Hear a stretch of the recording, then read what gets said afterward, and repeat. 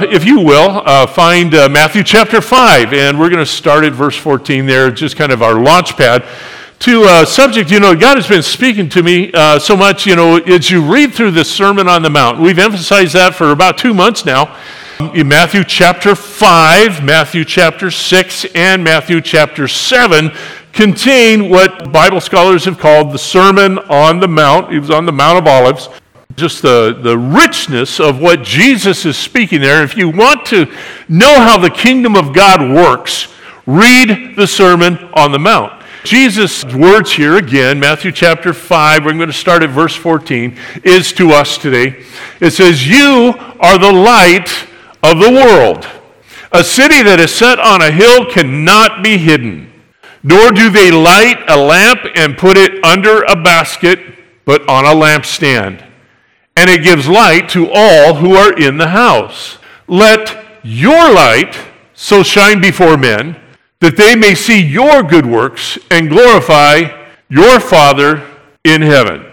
Now, as my wife shared the word that she gave this morning, I thought, it's just absolutely so true, is that we are living in a world that, maybe it's too pessimistic to say so, but sometimes it feels like that is darkening on a daily basis. Liberties of being able to express our faith in the public arena and all that seem to be getting quenched and shut down more than we've ever seen before, at least in my lifetime.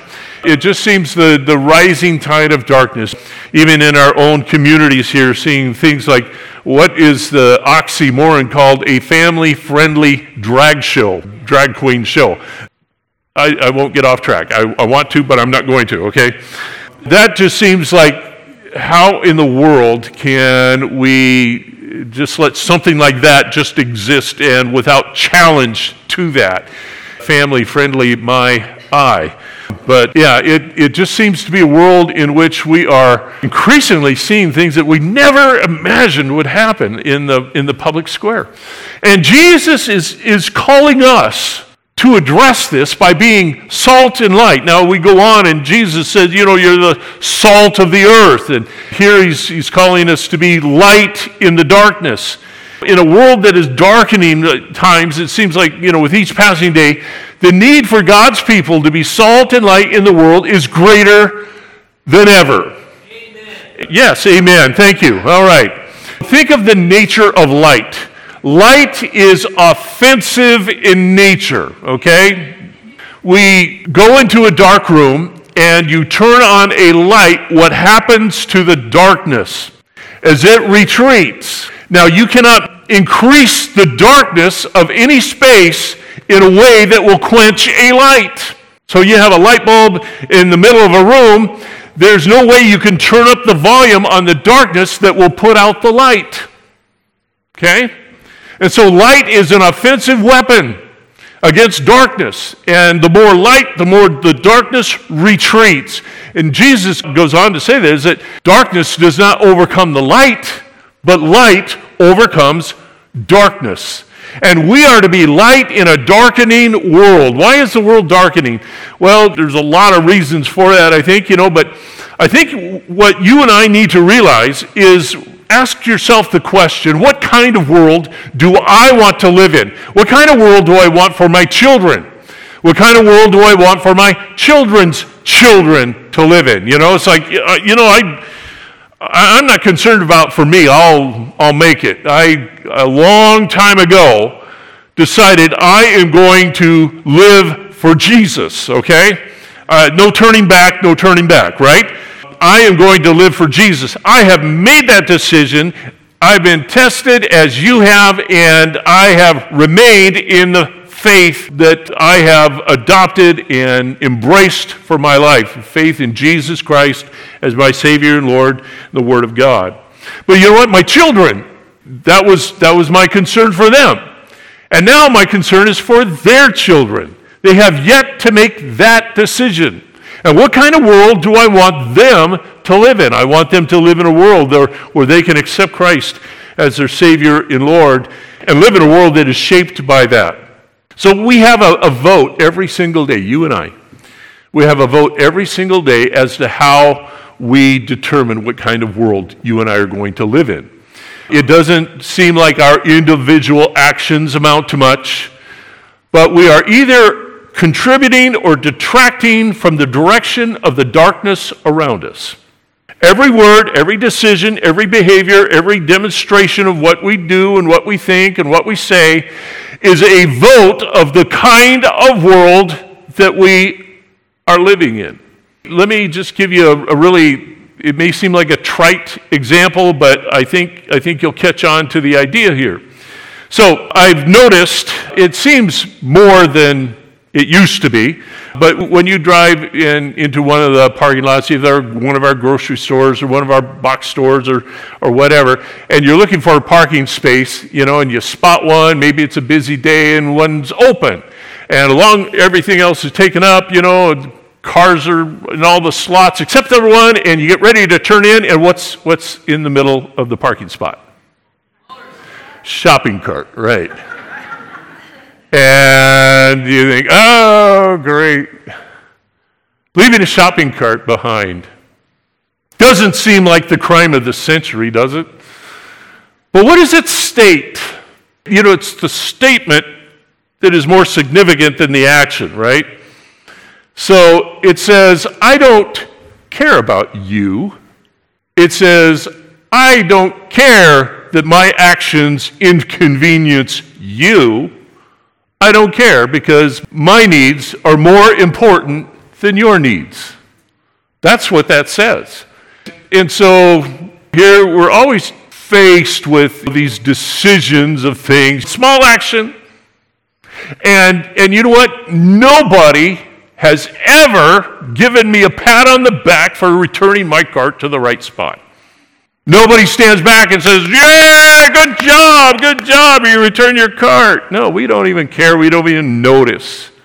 But it is typical. I think it's just kind of one of those things that illustrate how we adopt worldly attitudes and make worldly decisions that affect the color and the tenor of our lives around that. And we can extrapolate this to more than shopping carts, to other decisions and actions that seem so inconsequential, but I would challenge that thought to say they're not inconsequential, but cumulatively they have great effect. Leaving your shopping cart in a parking spot, we can justify it. You say, well, they employ people to pick up these carts and put them away.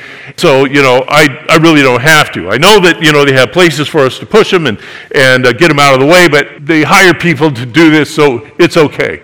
I'm just too busy to do it. I'm just, too bothered to do that. And yet they'll do that. They'll walk into the store, and they will never make this connection. The fact that they're inconvenience to them, whatever, causes the store to have to hire people to do that job, and they walk into the store and complain about the high prices in the store. Because what are we doing? We're creating the overhead of, keeping the store going, and, and it just may seem like the needle barely rises on that. It's like, hey, by the way, I'm busy. Who's got time to push their cart back? Or it's raining outside and I don't want to get wet worse than I already am. Or all of these things. We can always justify ourselves, yet we don't see the cause and effect based on our actions. And let me say this. Every insensitive deed, every insensitive action, every insensitive word has a consequence. We don't always see, as I said, connected cause and effect. But let me assure you this, is that yes, there is consequences to everything that we do. We are either salt and light or we are part of the darkness. And so we have to ask ourselves, what kind of world do I want to live in? What kind do I want for my children and their children? But we have to understand that we ever so subtly are moving the needle from the kind of world we want to live in to the kind of world that is more and more troubling the more that we adopt the thinking of the world around us. We contribute to the darkness as opposed to contributing to the light. Jesus, as I said, Jesus encourages us to be salt and light. Light is offensive. It always repels the darkness. The darkness never repels the light. You have to remove the light in order for it to be dark, because the darkness doesn't have a knob you can turn up and it will be darker.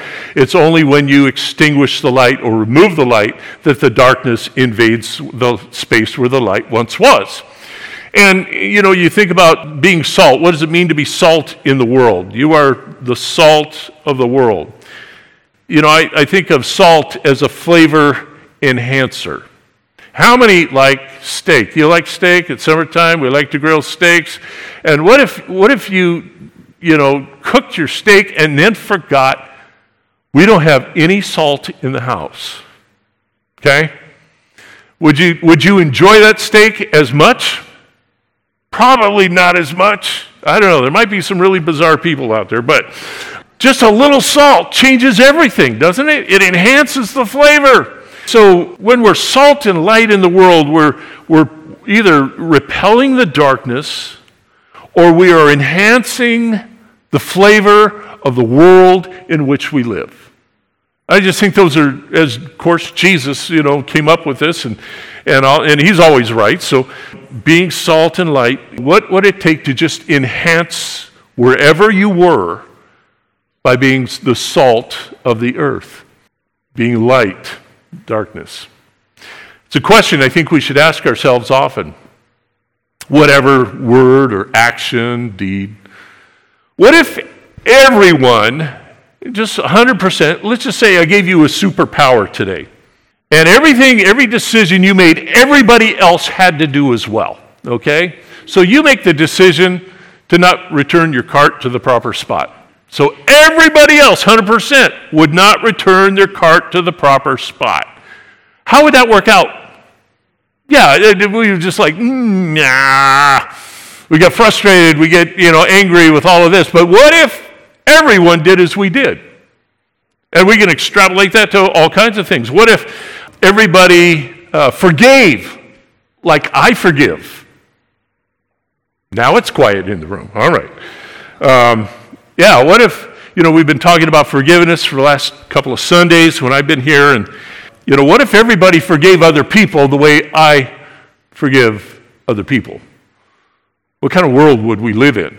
What if everybody gave the way I give? Could we even open the doors of a church? Could we keep the lights on? If everybody gave the same way that I gave, what if everybody spoke to others the way I speak to others? What kind of world would that look like? As I said, my wife and I spent the week in Columbus, Ohio, and we were downtown the convention area and convention center, and there was an arena that we used. Down those blocks were lots and lots of restaurants. Lots and lots of restaurants. And it was interesting, of course, when you release 12,000 people at a time for lunch, things get busy in the restaurant pretty quick, right?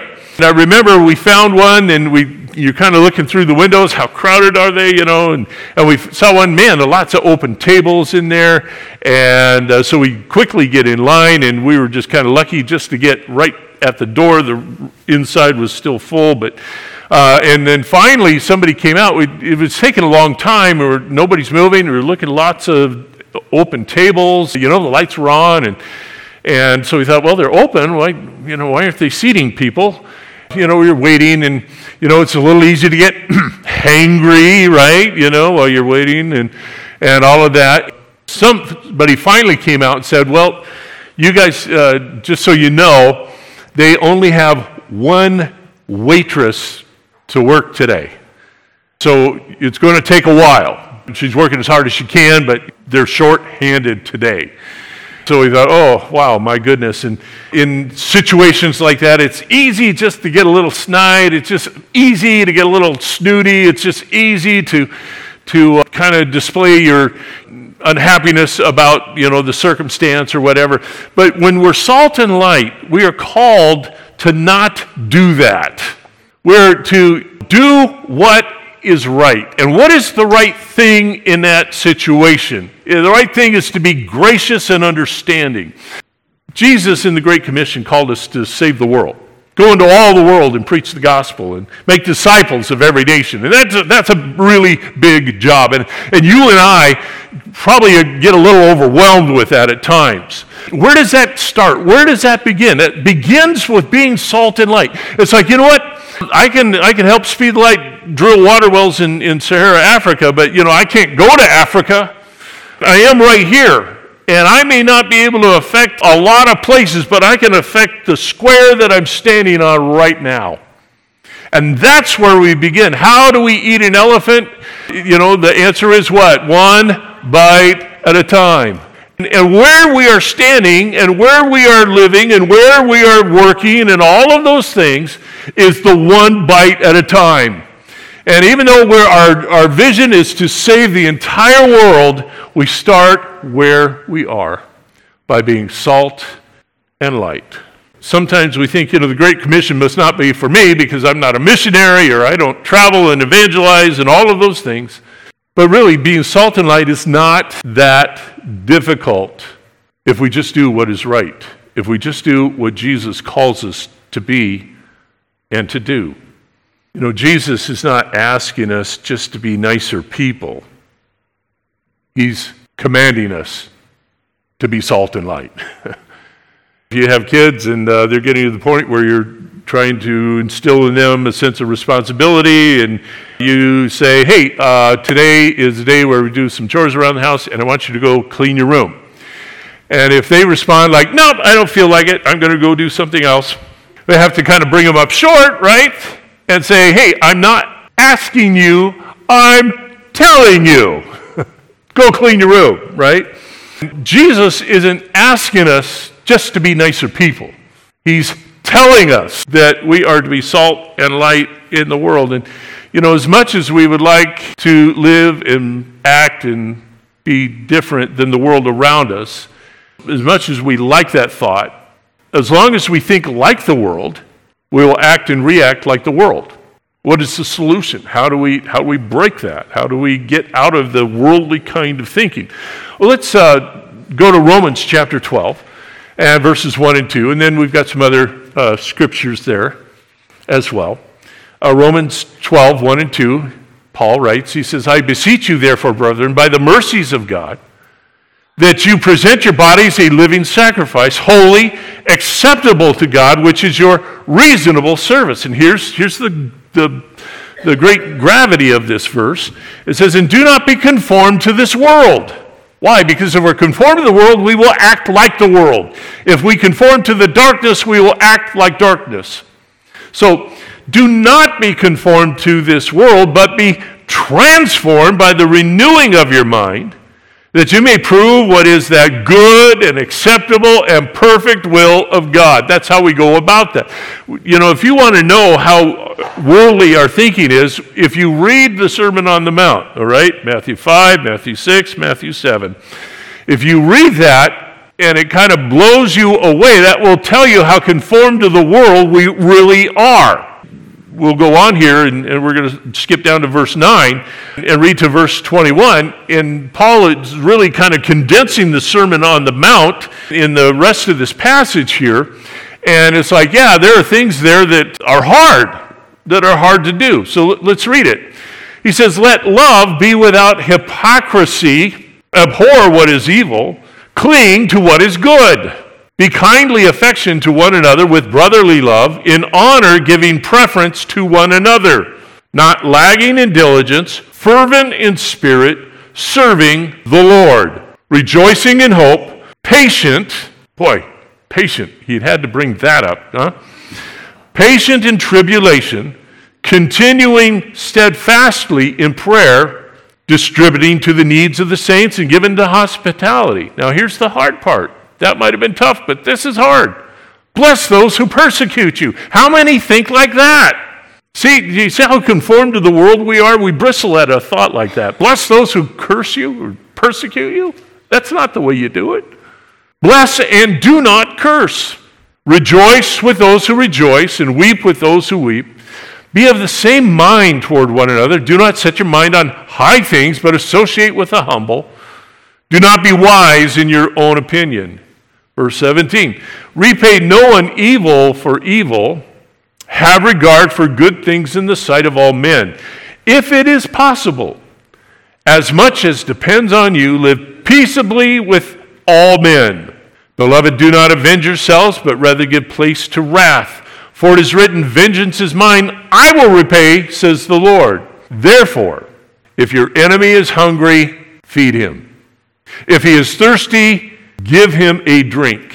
For in so doing you will heap coals of fire on his head. Do not be overcome with evil, but overcome evil with good. Be light in the darkness. So, how do we do this? What can we do? Well, how do we accomplish this? How do we be salt, light in the world? Matthew 5:41 says this, and whoever compels you to go 1 mile, go with him too. What? The context of what Jesus' statement there is in Israel at the time, and Israel was an occupied nation. It was occupied by the Roman army. The Roman government had jurisdiction. And the Jews bristled at that. They despised the Roman soldiers. One of the reasons they despised the Roman soldiers is because there was a law that Rome decreed that if a Roman soldier was carrying a burden, he could compel you by law to carry it for him 1 mile. And you, at the threat of your life, must comply, pick up his burden, even if it takes you out of the way for 1 mile, pick it up and carry it for him for 1 mile. Jesus is saying, whoever compels you to carry his burden 1 mile, do the unexpected thing and go 2 miles. Let me put it into really practical terms. If there's more than one shopping cart, get both of them. Sometimes we think of these, examples that are kind of beyond us or don't apply to us, but that's really where it starts. Change how your mind is conformed to the things of this world. Going above and beyond what is required. That's our theme for the year, above and beyond. The world expects certain things out of Christians. It's not just to meet the expectation, but to go above and beyond what the expectation might be. Going above and beyond what is required, what is expected or demanded, is what breaks status quo and makes the difference. How else can we go above and beyond? It's a subject we've talked much on in recent weeks. We should be generous with forgiveness. Be generous with forgiveness. Yeah, but you don't know what they did. You don't know what they said, You know what they keep doing to me. Peter asked Jesus himself, Jesus, if I have a brother and he offends me 7 times in a day, do I have to forgive him the 7 times? And Jesus said, no, I don't say 7, but 70 times 7. Above and beyond. Just go above what's expected. Hard for us. We want to object, but that's what Jesus is calling us to. We want immediate results when we go above and beyond. We look for people to somehow acknowledge us or reward us for such behavior. Many times that won't happen. Many times nobody even notices. We think, well, if nobody cares, then why should I do it? It's not always about other people. Maybe it's about us. Maybe we need to go above and beyond for us. Maybe it changes something in us that God is wanting to change and learn how to serve and how to do things not for applause, not for reward, but just because it is right. 3 times in Matthew chapter 6, verse 4, verse 6, verse 18, it says, and your Father who sees in secret will reward you openly. Who are we really playing to? Are we playing to the crowd, or are we playing to the audience of one? Who are we looking for our reward from? We really do serve an audience of one, not the crowd, not the world. We ultimately serve Jesus. And when we change the focus of where we look for approval to Jesus, going above and beyond is not as difficult. So, go the 2nd mile. Number 2, thought. Be authentic. Be an authentic person. What does that mean? Don't be a hypocrite. That's what that means. We say one thing and yet do another. That's not what being authentic is all about. Paul in Romans chapter 2. I don't have the scripture up there. I didn't load it. But he calls this out. Chapter 2, I think it's down around verse 17, where Paul speaks to the Roman believers. He says, you who teach the law, in other words, you who preach the word of God, or you who are Christian and say you follow Christ, you say, do not steal. And he comes back and he says, do you steal? You who teach, don't steal. Do you steal? You who teach, do not commit adultery. Do you commit adultery? Calls them out. What's he saying? Unless we are authentic in our faith, we are not being salt and light. To say one thing and do another is to destroy our testimony. Romans chapter 2 and verses 19 through 24. It says, you are confident to be a guide to the blind and a light to those who are in darkness, an instructor of the foolish, teacher of the babes, and having a form of knowledge and truth in the law. You, therefore, who teach another, do you not teach yourself? You who preach that a man should not steal, do you steal? You who say, do not commit adultery, do you commit adultery? You who abhor idols, do you rob temples? You who make your boast in the law, do you dishonor God through breaking the law? For the name of God is blasphemed among the Gentiles because of you, as it is written. So keep in mind that everything that we do should be as unto the Lord. Everything that, every attitude, every action, every word should be unto the Lord. Ephesians chapter 6 and verse 5 through 7 says, bondservants, be obedient to those who are your masters according to the flesh, with fear and trembling, in sincerity of heart as to Christ, not with eye service as men pleasers, but of bondservants of Christ, doing the will of God from the heart, with good will, doing service as to the Lord and not to men. So what we do not because of who's in charge over us, but because it is right, and that's what Jesus is calling us to be and to do. So we are to go the second mile. We are to live authentically. And number 3, we don't hear this as often as we used to, but we are to live by what we probably grew up, most of us in this room, with living out the golden rule. How many remember what the golden rule is all about? Yeah, do unto others as you would have them do unto you. Matthew chapter 7, verses 7 through 12. Ask and it will be given to you. Seek and you will find. Knock and it will be opened to you. For everyone who asks receives, and he who seeks finds, and to him who knocks it will be opened. Or what man is there among you, if his son asks for bread, will he give him a stone? Or if he asks for a fish, will he give him a serpent? If you, then, being evil, know how to give good gifts to your children, how much more will your Father who is in heaven give good things to those who ask him? Therefore, whatever you want men to do to you, do also to them. For this is the law and the prophets. Jesus had these moments, and this is one of them, where once he was asked, teacher, what is the greatest law of all the laws? He says, the greatest law of all is to love the Lord your God with all your heart, soul, strength. And the second is like it, is to love your neighbor as yourself. He says, and the answer in return to that was, well, this is all of the law and all of the prophets. So if you want to summarize what Scripture is all about, is about those two things, about loving God and loving each other. And here Jesus says the same thing. He says, whatever you want men to do to you, however you want to be treated, then you must treat others the same way. And this sums up the law and the prophets.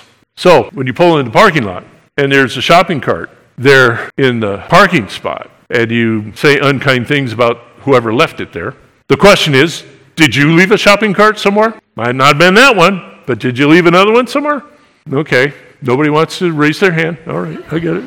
Now, how we want the world around us to be, we must be that. We cannot become like the world and expect the world to be nice to us. We must be the difference. It is not about being righteous according to some arbitrary list of rules that we're supposed to keep.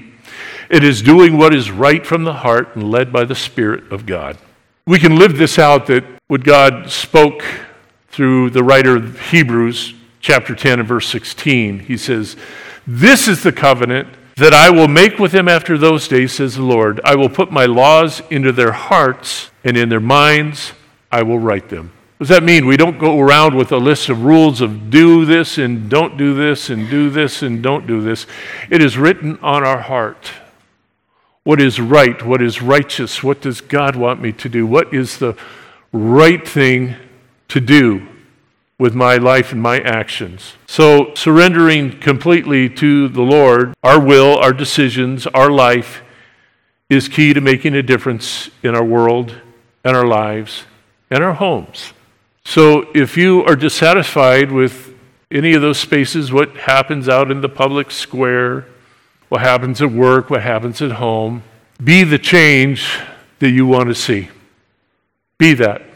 And even if it doesn't seem like it moves the needle at all, just be that. Do what is right. Do what is good. Don't conform to this world, but be transformed by the renewing of our minds. I want to challenge every one of us, as I've been thinking this, how we react, how we respond is so key. I found out how much of a country boy I really was in Columbus, Ohio. 14th largest city in America. Did not know that. Lots of people there, lots of traffic there. We had to negotiate in a lot of streets and waiting at crosswalks. Crosswalks are reality. Here in Alaska, what's a crosswalk? But there, pretty important. Here it was, it just happened to be right on the front line of people waiting to cross. You get the red hand, and all of a sudden it turns to the white walking figure. That means it's okay to walk, right? You've got the right of way. And, people are to respect that. So, we're watching that, and we're anxious to get going where we're going, and so we are waiting there, and the little white man on the crosswalk sign appears. I step right out into the street, and right as I do, Honda minivan comes screeching around the corner, blaring its horn at me. I was like, that's what I was doing in my mind. All right. I had the right of way. He was acting like I was the one doing the wrong thing. It's easy to feel self-righteous. You can be self-righteous and flat if you want to be. But in every situation that we have to negotiate and navigate and encounter in our lives, what is in us is what comes out of us. And if there's light inside of us, that's what comes out. And if we're in a situation of conflict or whatever, and we are salt, we enhance the flavor of the room. And that's what Jesus is calling you and I to be. Make a difference in the world around us.